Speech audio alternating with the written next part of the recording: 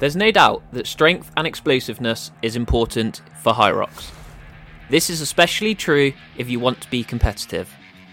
The sleds may be where this is most apparent, but they aren't the only station where being strong gives you an advantage. In the third episode of the Hybrid Experiment, we speak with world-class strength and conditioning coach Ryan Gibney. In addition to working with some of the strongest and most explosive athletes in the world, such as professional rugby players and UFC fighters, Ryan has helped elite Hyrox athlete Michael Sandbach become one of the world's most dominant athletes on both the sled pushes and the sled pulls. At the same time, Michael has taken first place in championship races on movements such as the burpee broad jumps through development of speed and explosiveness, also using methods from the system of training Ryan uses.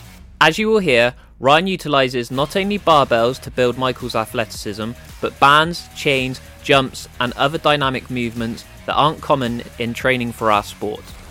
With Ryan and Michael having such success, Ryan being such a knowledgeable and respected coach in multiple sports, and an impressively strong guy himself, we were keen to speak with him about how Hyrox athletes can improve their strength and explosiveness. Okay, so I'm here today with Ryan Gibney. He is a strength and conditioning coach and coach actually to a very, very popular Hyrox athlete, Michael Sandbach, who many of our listeners will know as one of the elite athletes.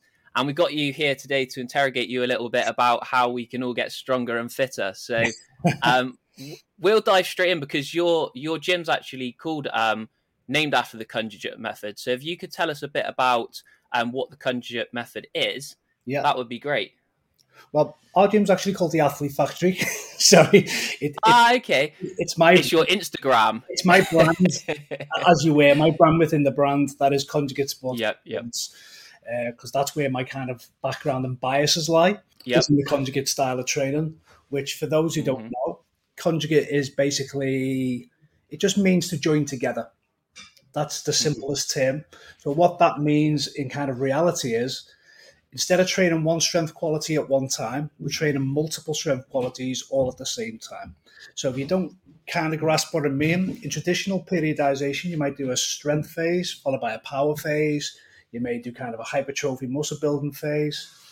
Conjugate takes all these qualities and blends them all together, as it were, but not just randomly. It is blended together to base around your weak links. And that's basically the easiest way I can describe it, really. Awesome. So I guess if someone was to say to you, okay, what's the difference between the conjugate method and a 5x5 system or a hypertrophy system? What would you say is the difference there? Like, why would you choose conjugate over those two systems? The main difference really is that the 5x5 and your normal linear block periodization focuses on one particular strength quality at one particular time, which is great if you've only got one event throughout the year. But most sports and most athletes have got multiple events. They need multiple different strength qualities working at once. So the main difference being is that we're training all strength qualities and we're training them in a concurrent manner. What I mean by that is we're training them along with things like endurance and aerobic fitness. We're also training strength, we're training power, we're training muscular endurance, all at the same time, all at varying levels. And what we do, we're not just focusing on the maximal strength side of things. This is where conjugate's being really misunderstood. Conjugate is being made popular by Westside Barbell, which is the strongest gym in the world. If people don't know, it's a powerlifting gym. So people think conjugate is purely just for powerlifting and strength sports. Conjugate's origins have come from track and field, from the Soviet Union. It's just that it's a self-regulating system. What I mean by that is it's kind of got built-in recovery because we work in waves. We rotate exercises very frequently, so maximal lifts. So we're always training the same movement pattern per se. So say it's a squat pattern, but we may rotate the type of squat week by week if you're really advanced, every 3 weeks if you're not so advanced. But then on the kind of speed days, as it were, so the kind of power portion of the week, of the lifts, we work in a 3-week wave where we wave the percentages up. So on that 4th week, you start at a low percentage again. So automatically, we're building in a nice deload week into week. Because of the rotation exercises, you don't get bored. So for a lot of type A personalities, a lot of athletes get bored very quick and like a lot of variety. It's true. I don't like to speak to absolutes, but the people who like a lot of variety and a lot of change and like to hop programs, you don't need hop programs in conjugate because it's got a lot of built-in variety. Sorry, I know that, for example, Michael and Megan Jacoby both follow conjugate method. Yeah. So one of the things that people will see a lot of is like resistance bands attached to barbells, and they'll see chains, especially with Michael. So could you tell us a bit about why those? So you won't just see someone doing necessarily a back squat, or you will at sometimes, but other times you'll see people attaching bands and chains and things to them. So the bands and chains are what's called accommodating resistance. So what accommodating resistance is, basically, it's just an extra external load, which has a deload effect at the bottom, and it gets heavier as you come to the top. So concentrically, so at the top of your movement where you're stronger and your joints are less vulnerable, you're locking out a lot more load. And at the bottom where your joints are more vulnerable, it's a lighter load. That's the example with the chain. With the band actually gives you something called an overspeed eccentric. So without getting all too textbook, it speeds up how fast you're getting pulled down. So when your muscles are getting contracted at that super fast rate, they've got to react and come back out the hole quicker. So it's teaching your body how to accelerate with a load on your back. That's awesome. So yeah, that's really interesting. So one of the things that people really worry about with strength training, because obviously Hyrox is such a running dominated sport, they worry that by doing too much strength training, they're going to get too bulky. They're going to get there'll be like diminishing returns from strength training. So could you tell us a little bit about what your thoughts are around that, whether you think strength training can hinder running and kind of Hyrox performance at all? Yeah, it's one of these kind of loaded questions where the answer isn't what everyone wants to hear. It depends. It really does depend. Strength is really relative, but strength also underpins everything. So to make this in the simplest term, if you increase your horsepower, which strength is, not size, don't get the two mixed up. The size game is more about nutrition. So if you want to put a lot of size on by lifting weights, you've got to feed that. And as an endurance athlete or a Hyrox athlete or any kind of OCR athlete, you're burning far too much energy to gain muscle mass. that food and fuel is getting used for other things more important. Your body doesn't care if you want sexy biceps, it wants to recover. So unfortunately, if you want to put a lot of lean tissue on, you're going to have to feed it. So, but back to the original question, building strength, getting yourself stronger, basically increases your horsepower. Yeah. So then to do the same task now is no longer 80% of your maximal. It's now 50, 60%. So that then makes that movement a lot more efficient, which then takes a lot less energy, which then your time should increase, and so on and so forth. Plus the added strength benefits around your soft tissue, not just muscle, tendons and ligaments, by getting them loaded, as well as your bones, especially important for female athletes. Getting strong density around the bones and the skeleton structure. It can only improve your sport. Where people get bogged down is they think strength training is kind of bodybuilding and they're going to put on tons of muscle mass and they're going to be stiff, they're going to be full of DOMs, they're going to be sore. It's simply not the case. Like in our gym here, we train with a lot of top UFC fighters as well as other MMA fighters. We can't put a pound on them guys because they've got to lose it all to make weight. But we need to get them freakishly strong and explosive. And we use a similar approach with Michael because Sandy can allow to put a bit of weight on, but not that much because he's going to run it all back off himself. Tough enough job as it is to feed him as it is. So, it's a kind of double-edged sword, that one. If you're a lower level athlete getting into Hyrox, stick to the lower rep range, get really strong. If you're a higher level athlete, you probably already know that the strength training works. You don't really need to worry about it. You just need to stay away from the mid-range high reps, the bodybuilding zone. So one of the things that you do with conjugate method is you place a lot of emphasis on speed. And actually, I've seen you doing some like really impressive movements. So like really like just explosive movements, like pushing Smith machines across and things like that. And so I was going to ask you a bit about whether this is something that you think a lot of Hyrox competitors could and should be using. Because I do think that the speed aspect of like moving barbells and bands and things fast is something that gets left out of a lot of strength training. Yeah, massively. People think plyometrics are the only answer. Plyometrics are very important in our part of the puzzle. That's what in the conjugate system is known as dynamic effort. So for every maximal effort, so really heavy stuff we do, there's also an opposite 72 hours later for recovery of what's called dynamic effort. So what dynamic effort is, it's an explosive version. So it's what's called speed strength. So it's about 60 to 80% of your maximal 1RM per se, and it's moved really explosively. We actually measured it here, but you don't need to be that specific. We use an accelerometer. So all strength has a speed. Our strength is actually measured in speed, in velocity, not weight. So we let the speed dictate the load, not the other way around. I hope you can still follow. So Yep, I got it. We're looking for it to move roughly 0.8 meters per second. We've got a little toy that measures this, but you don't need that. You can tell it. If it's fast, it's fast. If it's slow, it's too heavy, basically.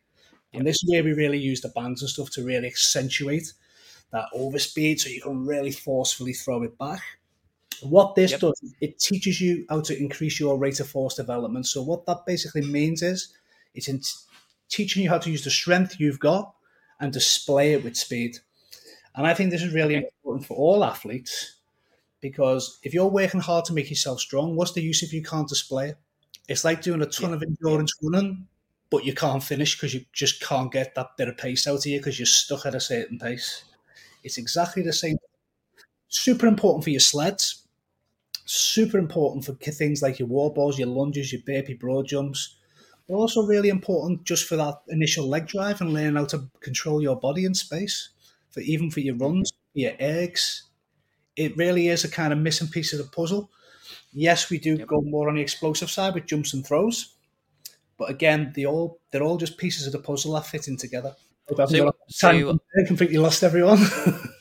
No, totally. I really appreciate that. That's there's one thing I've always found really interesting with West Side barbell style stuff. I actually got introduced to it through Joe DeFranco's work. And so when I was just leaving college, I was looking to be strong but also athletic. Like I was doing MMA, and I came across it was called West Side for Skinny Bastards. Yeah, I know that.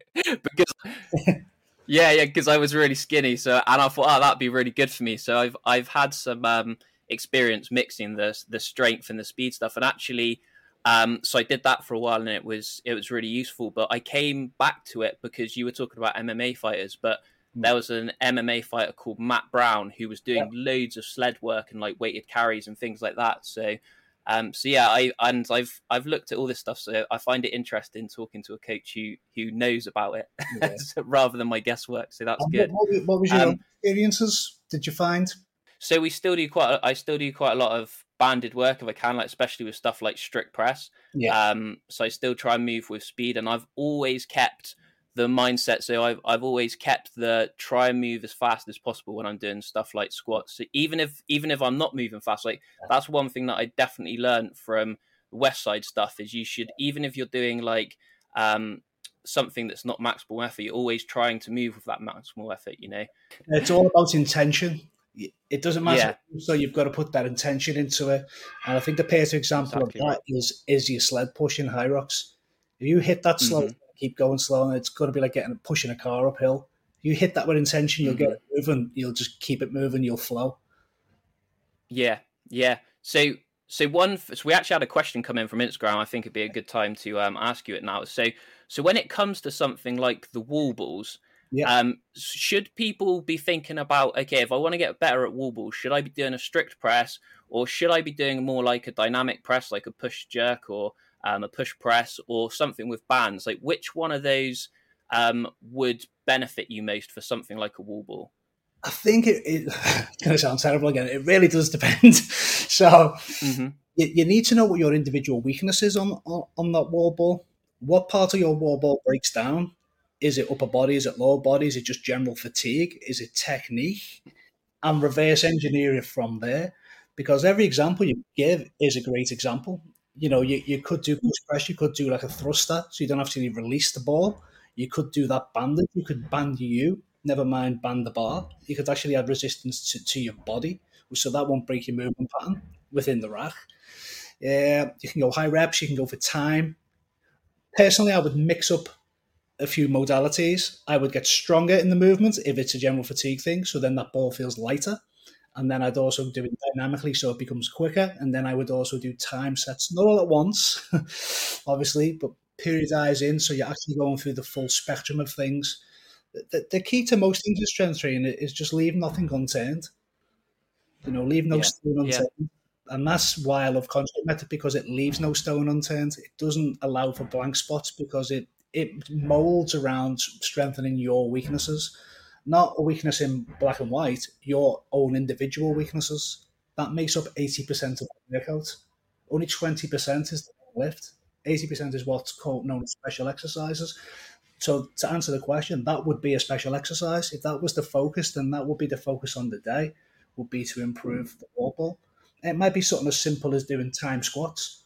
It might be something simple as doing, kettlebell marches on the spot, holding kettlebells in a high rack, or a med ball on a high rack, and just marching on the spot to get that general fatigue in your legs, then banging out some wall balls. Hope that helps.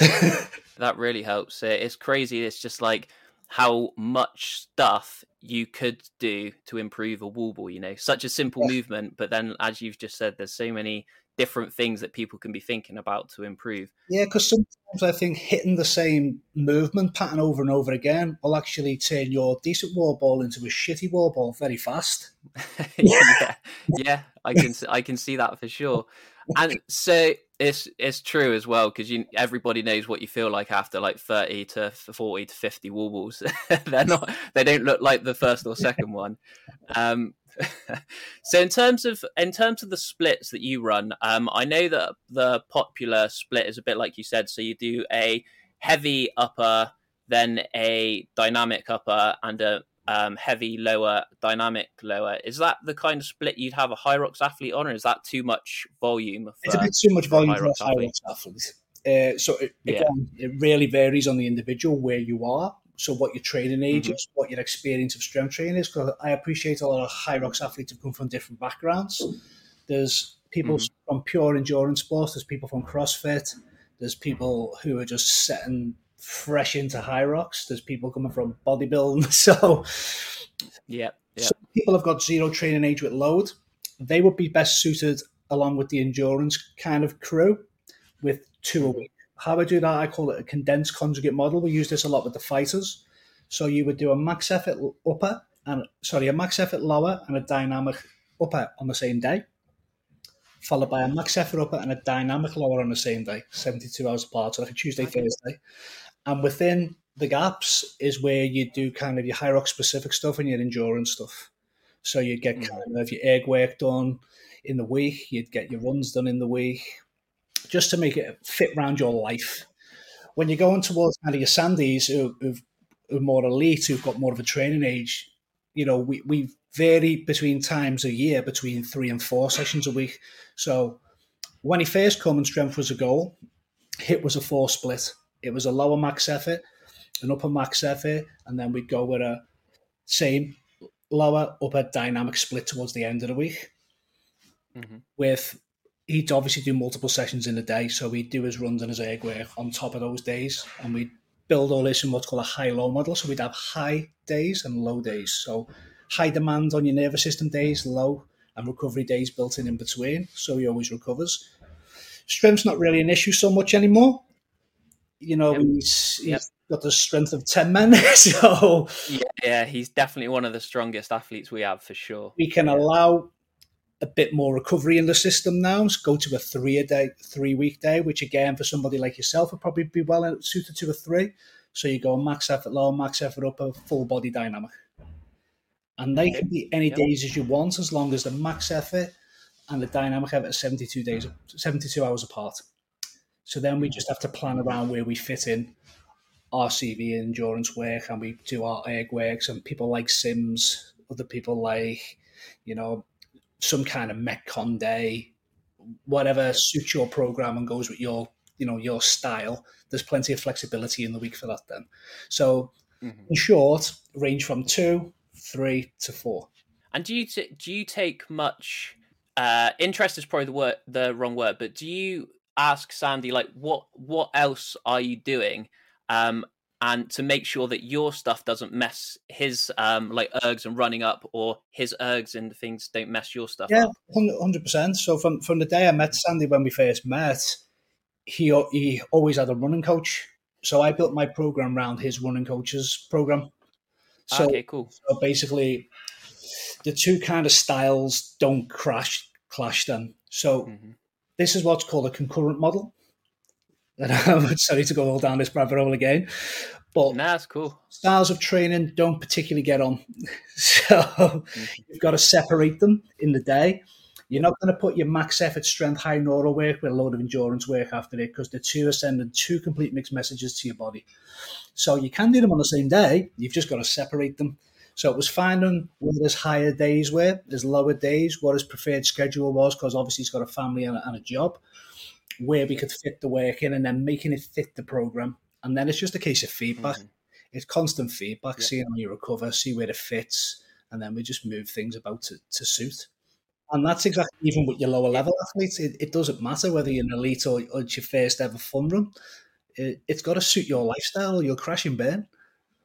Yeah. That was interesting that what you said there. That so if somebody was, because obviously your body adapts to the stimulus that you apply to it, right? Which is what you're saying.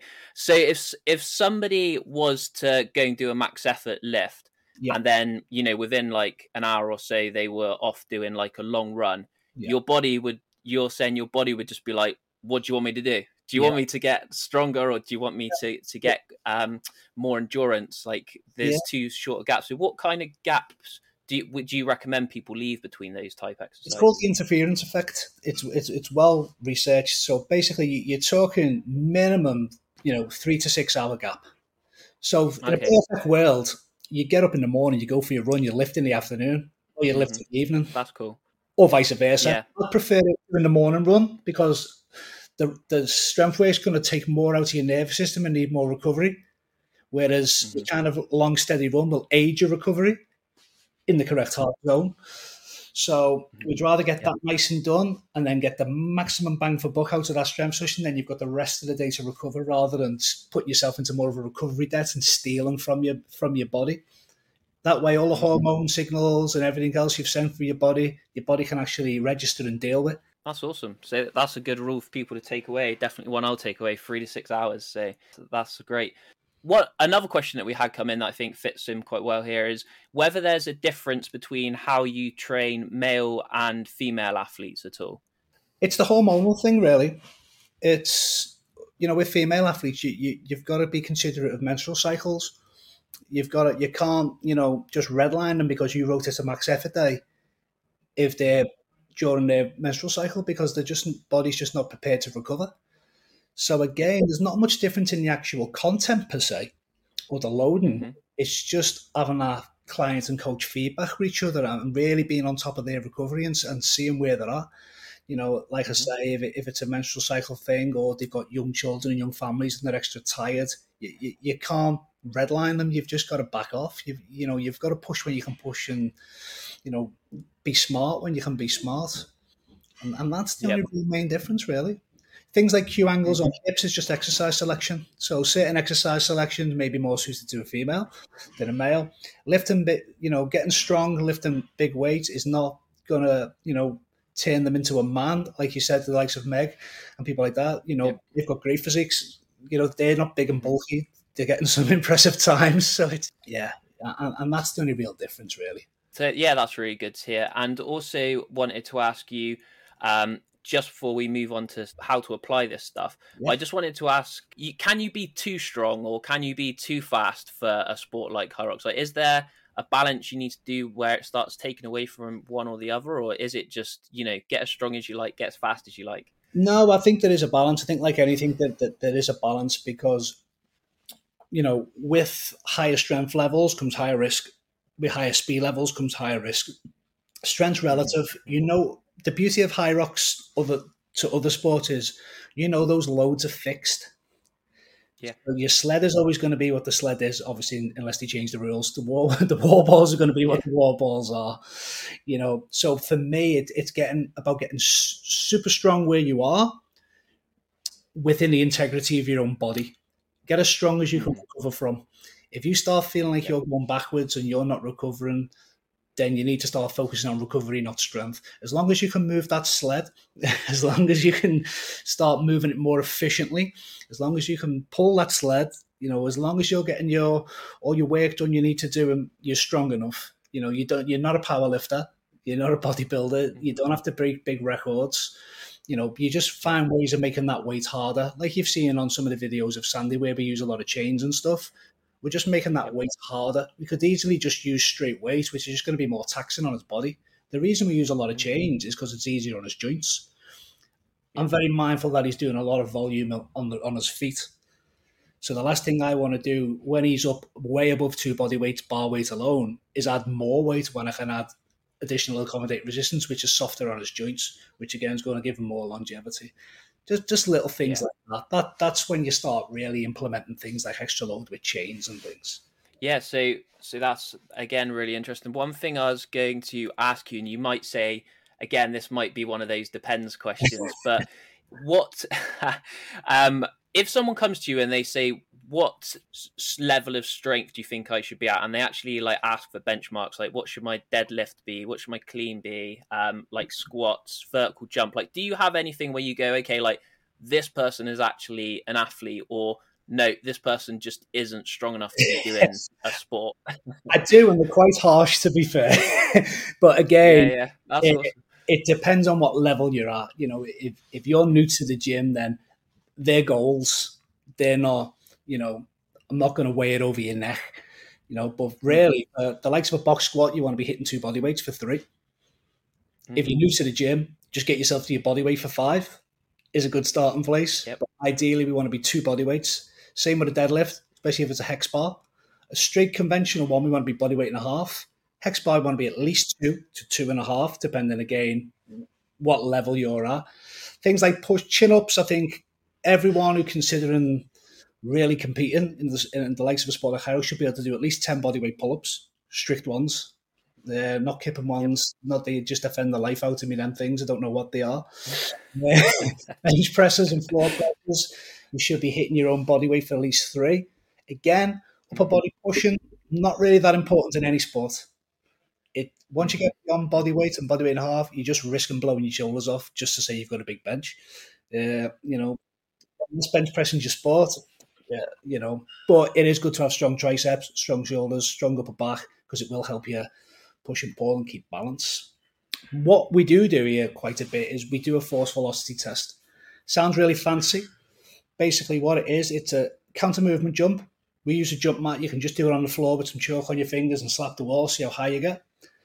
And then you pause and do a standing jump. So you put your hands on your hips, you go into a quarter squat, you wait 3-5 seconds, you jump, and we measure that one, and then we compare the two.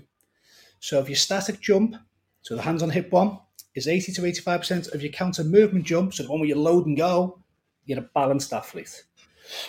If you start going the other way, so your kind of counter movement jumps through the roof, but your static jumps a bit crap, we know you're more velocity dominant, so we know you're more powerful than strong, and then vice versa. And then that is kind of which biases how we train your strength program. If you need more speed and explosiveness, it will bias that.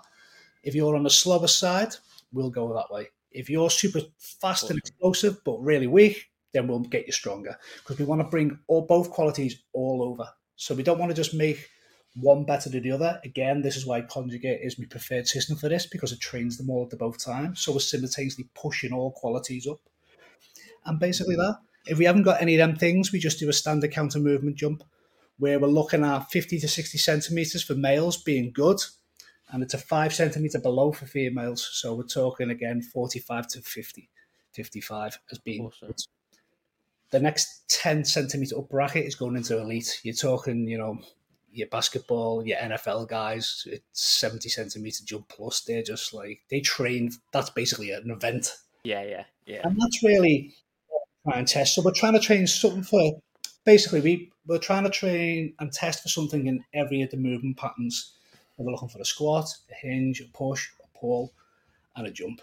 So that way we know if you're a balanced athlete or if something alarmingly jumps out, then that's what we'll address first. rather than basically getting strength built on top of a dysfunction, and then down the line you've fallen apart because we neglected something. That's really interesting. Loads of stuff for people to test or at least reflect on there. So in terms of sleds, so we'll just use sleds as an example. What would be actually saying that, I say we just use it as an example, but Sandy's known as being like the best guy on the sleds, so you're probably the right person to ask. If somebody really wants to get good at sleds, what would be your recommendation for exercises they should use? Well, funny enough, that is the whole reason Sandy came to me in the first place, was to get better at sleds. It worked. It worked, and then we went down a rabbit hole with everything else. But basically, to get good at sleds, you need to get strong.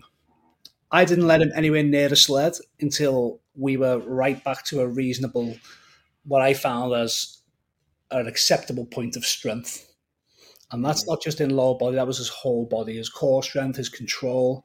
And then we worked on technique of the sled. Then we worked on overloading the sled. And basically, that's the only way to do it. You can't just do the same movement and expect to get better at it. You've got to look at the mechanisms of how that sled moves. Why are you weak at the sled? Why are you not as good as you should be? Is it your hand position? Is it your foot position? Is it the angle of your spine? You've got to look where that force is going. And I've seen it a lot, not just in Hyrox, in like rugby, where my background is. A lot of people hit the sled too high, so all that force is going up. You want the force to go horizontally. But a lot of their energy and effort is going through the sled and up. So they're really making the job a lot harder than it needs to be. So the key is to get strong enough. So train above whatever on that sled, on a bar on your back, or pull it from the floor, but get used to leg drive. Yep. Then get technically good on the sled, and then start loading the sled back up to where it needs to be. And then start adding the endurance, so the volume on top of that. That is basically the recipe to getting good on sleds. Yeah. That's really good. And do you subscribe? Do you get people to do things? So you said you got Sandy strong first. So were you getting him to do things like squats, like squat variations, front squats, back squats, like Zerk squats, that kind of thing? So and those all build those up first, and then, as you say, like overload the sleds and things like that. Yeah, exactly that. Yeah. So you've got to have the initial base strength in your legs and in your trunk to be able to maintain that amount of load for that amount of time. So if you want to get really sport specific, look how long a push takes, then look how long a set of squats take.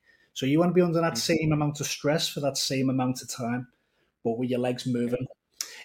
Albeit a sled is unilateral, so one leg at a time, and a squat is bi, so 2 feet at a time. Doesn't really matter. You're going to lift more weight on 2 feet. The sled's nice and stable. There's no load for your spine directly. So you've just got to get that base strength up. That's really interesting. I'd say I love all this stuff, so it's great for me. It's great for me just getting to ask somebody questions. I can go on forever. So yeah, it's cool.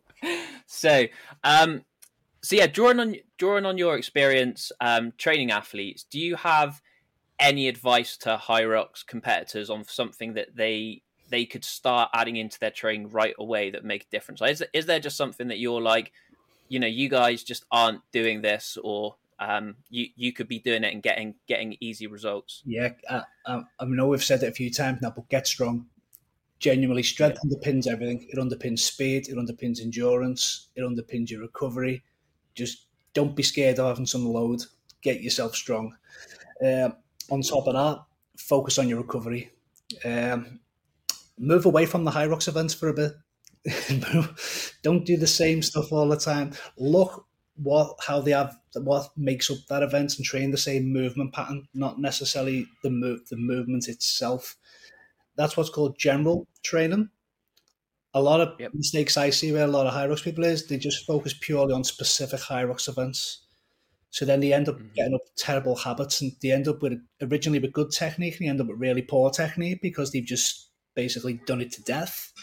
So take a bird's eye view of what you want to get better at, and break it down and get strong in them movements. Kind of similar question in a way, but is there any general mistakes that you see people making actually in their strength training? So not so much that they're just not doing strength, but is there a thing that you do see people doing strength training for Hyrox, but you're like, you should be doing this instead, or adding this, or taking this away? Both sides of the coin, really, with it. I've seen too much ego lifting, so terrible technique, terrible range, too much weight. And then I've seen really not enough weight. So people doing really nice stuff, but just not heavy enough to get any kind of stimulus, to get any kind of change. And then repetitive movements. My pet peeve with not just Hyrox athletes, people who do other sports, is just hammering sims, hammering them till the cows come home. I'm wondering why they're not improving. But mainly the thing with me is neglecting other parts of strength, and it's going to sound a bit brutal, but sticking to a linear periodization model, training in blocks, because every time you move for the next block, you lose some of what you gained in the previous block. Most people I've come across who do Hyrox stuff do multiple events. So by the time they get to that event, all those like great strength or power gains they made are now gone by the time they actually get to the event. So they never really get to take advantage of the hard work they've done. All they've done really is created a load of fatigue. Yeah, it's definitely. I can definitely see that. I have similar experiences with CrossFit where we do stuff like so built my back squat up to like 160 kilos, and then went through the CrossFit Open and like went through the season on that, and then like by the time I was back squatting again, I was like down to like 130, and it's like it's just like you feel devastated. So because it's one of the worst. It is. I've come across with a few former CrossFit athletes, and I find the same thing. They've got no aerobic base, and the recovery's shot because everything they do is so high all the time. And then when they've had a nice strength phase, they don't revisit it for a long time. So when they do, they're absolutely devastated because it's gone. Yes, it's the thing. Like what tends to happen is you get to the Open and you're like, I'm not strong enough. So you spend like the next 3 to 6 months getting strong, and then exactly like you said, like you're like, right, I'm strong enough now, and then you just totally forget it and just start doing metcons every day again. And then the Open comes around and the whole thing starts again. I'm not strong again. So so I imagine when Michael Sandbach came to you, you'd probably never heard of Hyrox before. Is that right? No. I just got an email, and I was thinking, what the friggin' hell's this? And he broke it down. I was thinking, this is insane. Who does this? So that was my question really. So how did the process of breaking it down and working with Michael go? Like for you as a coach, when it came to Michael going, all right, I'm doing this Hyrox thing, what was your steps then to breaking down Hyrox and getting a program written up for him? So what's very important for me before I even delved there was I wanted to hear from Michael's mouth what Hyrox was to him, how he perceived it. So I let him explain to me what Hyrox is, even though I'd already done my own research. And then I asked him what he felt he needed to get better at to make him a better Hyrox athlete. So that gave me something to work with then. So then I took my deep dive into Hyrox and seeing what are the demands of Hyrox on paper.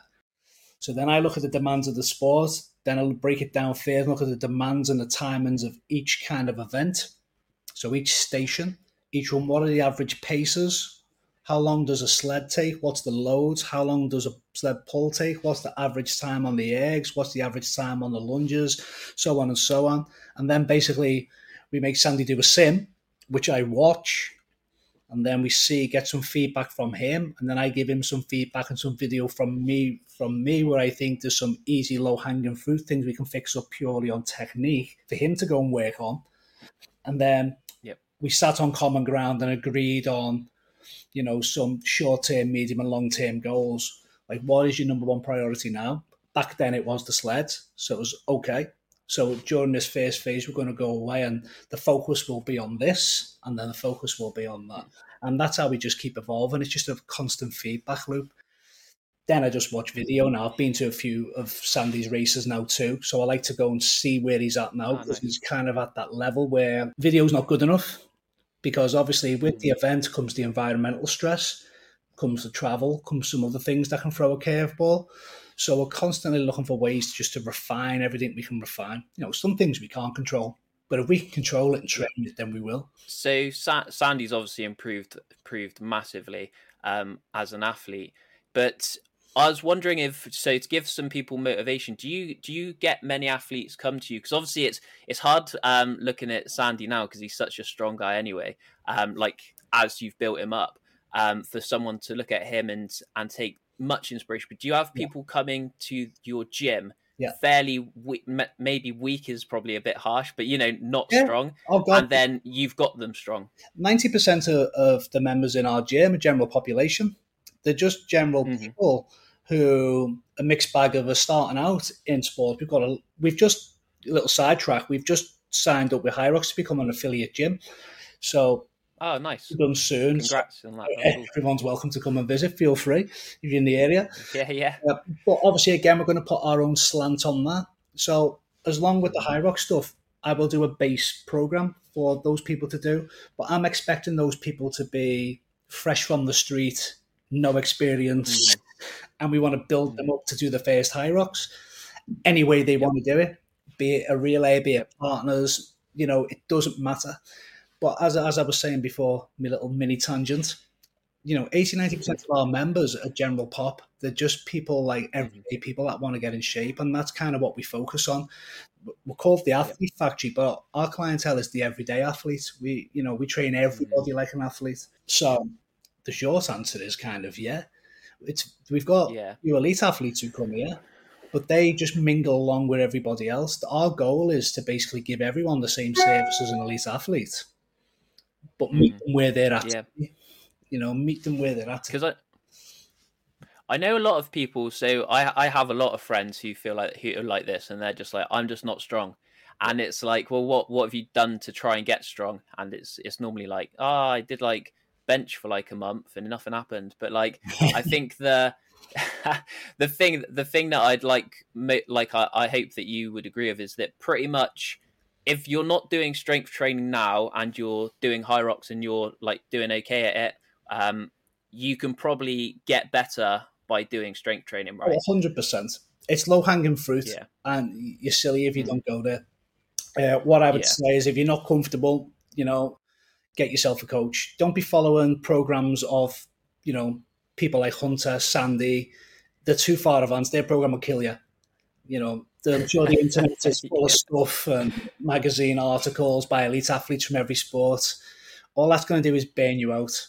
And most of it's probably not true. It's probably something they've done in the past anyway. What I would say is just start. Everyone who comes through our door gets a program. We've got a training app. We put everyone on the training app. To get an induction, we see where they're at. And stage one is just, GPP, so general physical preparedness. We try and build a base. We get them used to pushing, pulling sleds. We get them technically lifting, basic stuff. We get them foundationally strong in all the movement patterns. Then we layer on top more complexity when they get comfortable with it. And that's basically what we're about. But yeah, I do believe, anyone who's doing Hyrox or who's in a Hyrox should really consider, just start. Like you did when you got into Hyrox, just start. If you're lost, there's so many resources out there. We offer programs, little cheap plug, but there's programs out there, and I know a lot of, really high quality coaches involved in Hyrox offer, programs, but don't just, copy and paste some elite athlete's program and jump straight in, because you'll end up in hospital or just broken and never again. It reminds me of like when you pick up the Men's Fitness magazine and you see like I just use Chris Hemsworth or someone like that as an example, and they'll be like Chris Hemsworth workout, and they'll put like his hardest, longest workout he's ever done. But when I was like college age, I would literally be like, right, I'm just going to do that every day for like the next year. And you'd just be like, you'd be doing like 100 sets of like tricep extensions and bicep curls and bench like every day, and just last like a week. And you're like, I can't do it. Can't walk for days. Yeah. So you've obviously been a coach for a long time. As like you say, you do general population, but you also do coach elite athletes and in all different sports. So one thing I was really interested to know, so it doesn't have to be Hyrox, it probably won't be, but what's the most impressive feat of strength or athleticism that you've seen personally? Two spring to mind immediately. My background, professional rugby. That's where I spent the last 15 years, 18 years. I was in Georgia, in Tbilisi, former Soviet Union. And basically one of my players who plays in France now, a guy called Vito Klobaveshi, just casually deadlifted 400 kilos for 3 reps like it was nothing, and then asked me, was that okay? Wow. That sticks with me because he wasn't even warm. He just stepped in it, ripped it off the floor 3 times while staring at me into my soul and went, was that okay? Just like, yeah, it's okay. Yeah, that's not bad. Yeah. I wouldn't want to get tackled by him. Oh, God, no, he's an absolute unit. But yeah, that sticks with me.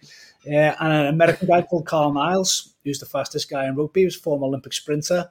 The USA rugby team, Sevens, have been here a good few times, and he's just an absolute freak athlete. You know, he's just, I know it's a bit dangerous, but he basically jumped over a parked car. Bear in mind, he's about 5'4". In one single hop. Wow, yeah. It's like, that's awesome. It's ridiculous. And it's like, it's beautiful to watch him warm up. Is like his technique and how he moves. He just glides. It's impressive. I feel like that would be a great party trick. Like if you were going out with your friends. And, the car he was in a dead stop and the lads were geeing him on. I thought, what's he up to? And he just cleared a car and just landed on the other side. Like, I'd love to be able to pull that out of the back pocket. It was just awesome. So I was going to ask it. So one thing I was going to ask you this, although if you think actually this is a stupid question, I can't really answer this. Tell me, and we'll move on. But if I can ask you, so if I go through each of the Hyrox stations and say, you know, if somebody's got this as their weakness, what should they work on? As you said, like some of the time you'll be like, well, it depends what their weakness is, and in that case, they'll have to work that out. But if I go through all them and you can say what you think might be worth working on, does that make sense? But I'll try.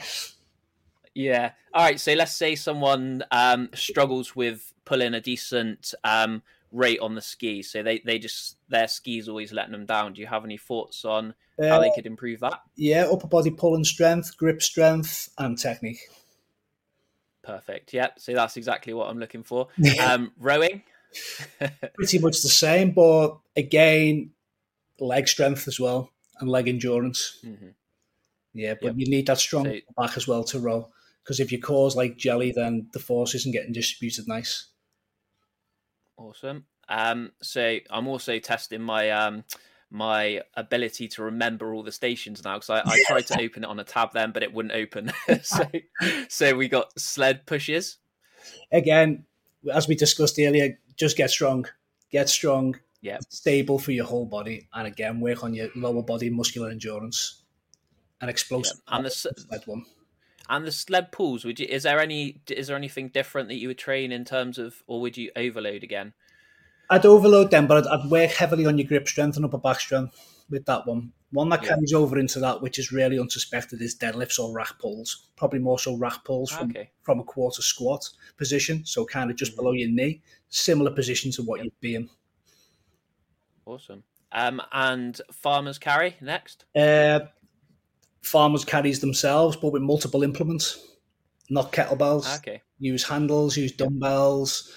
Yeah, do it for time sets. Do it for above the weight you normally do it in. Just things like that. Just get funky with the implements with the farmers, really, because again, it's grip strength, but grip strength can get really old fast and can burn your nervous system out. Yeah, I find grip strength's a tough one for me, at least, to work on. Like, would you say people just practice holding stuff for a long time with different handles, or I guess what would you say is a good way to train? Anything involving your grip is really heavy on your central nervous system, which leads to really fast burnout. Okay. So if you're pulling as part of your program anyway, you just want to do some like isometric holds and stuff in your pulls, or your pull and work itself. Use thicker implements. You know, I wouldn't really add any additional volume per se. I'd just add more intensity to what you're already doing. And if you feel yourself not recovering, then you need to back off and go back in, because it is a surefire way to quick burnout. That's why I don't use that many pulling variations in programs for the likes of people like Sandy and athletes who don't rely purely on grip, because it can quite easily lead into burnout really fast. Yeah. One thing I've seen all the arm wrestlers doing at the moment is plate flips. Yeah. You've seen those. Yeah. Just people doing them with like a 25 kilo plate. And I'm like, if I did that, I'd break my fingers. Yeah, it's just insane stuff like that. But you don't need to do that. Yeah. No, don't worry. I wasn't recommended it. It just came to mind. Yeah. So we got burpee. You actually mentioned burpees as something that you thought strength could help, which is interesting. So yeah, if someone's struggling with burpees, Yeah, thing with burpees is I've seen so many mixed kind of techniques, and some are really ugly. But I understand why the ugly is per se, because you've got to conserve energy. But things, strength definitely for burpees, but also mobility will help you with your burpees. I think if you've got tight hips and tight glutes, then unfortunately you're at a massive disadvantage. But also things to help with your burpees, I think, for your burpee broad jumps is just generally plyometrics as well. So doing multiple jumps, broad jumps, things like that, so you can cover a bit more ground. Doing things like walking lunges where it overstrides, so really long ones. So you're kind of mimicking the movement, but you're not doing the movement. And hopefully you should build more endurance in them areas. So when you go to put them all together, you should just have a little bit more whip in you. Yeah, it's definitely something that I noticed. Is that so I'm good at burpees. I'm not good at burpee broad jumps. So that I think you've got to be right that there's some improvement to be had by just working on your broad jumps. Yeah, and it doesn't help that they're in a miserable part of the race.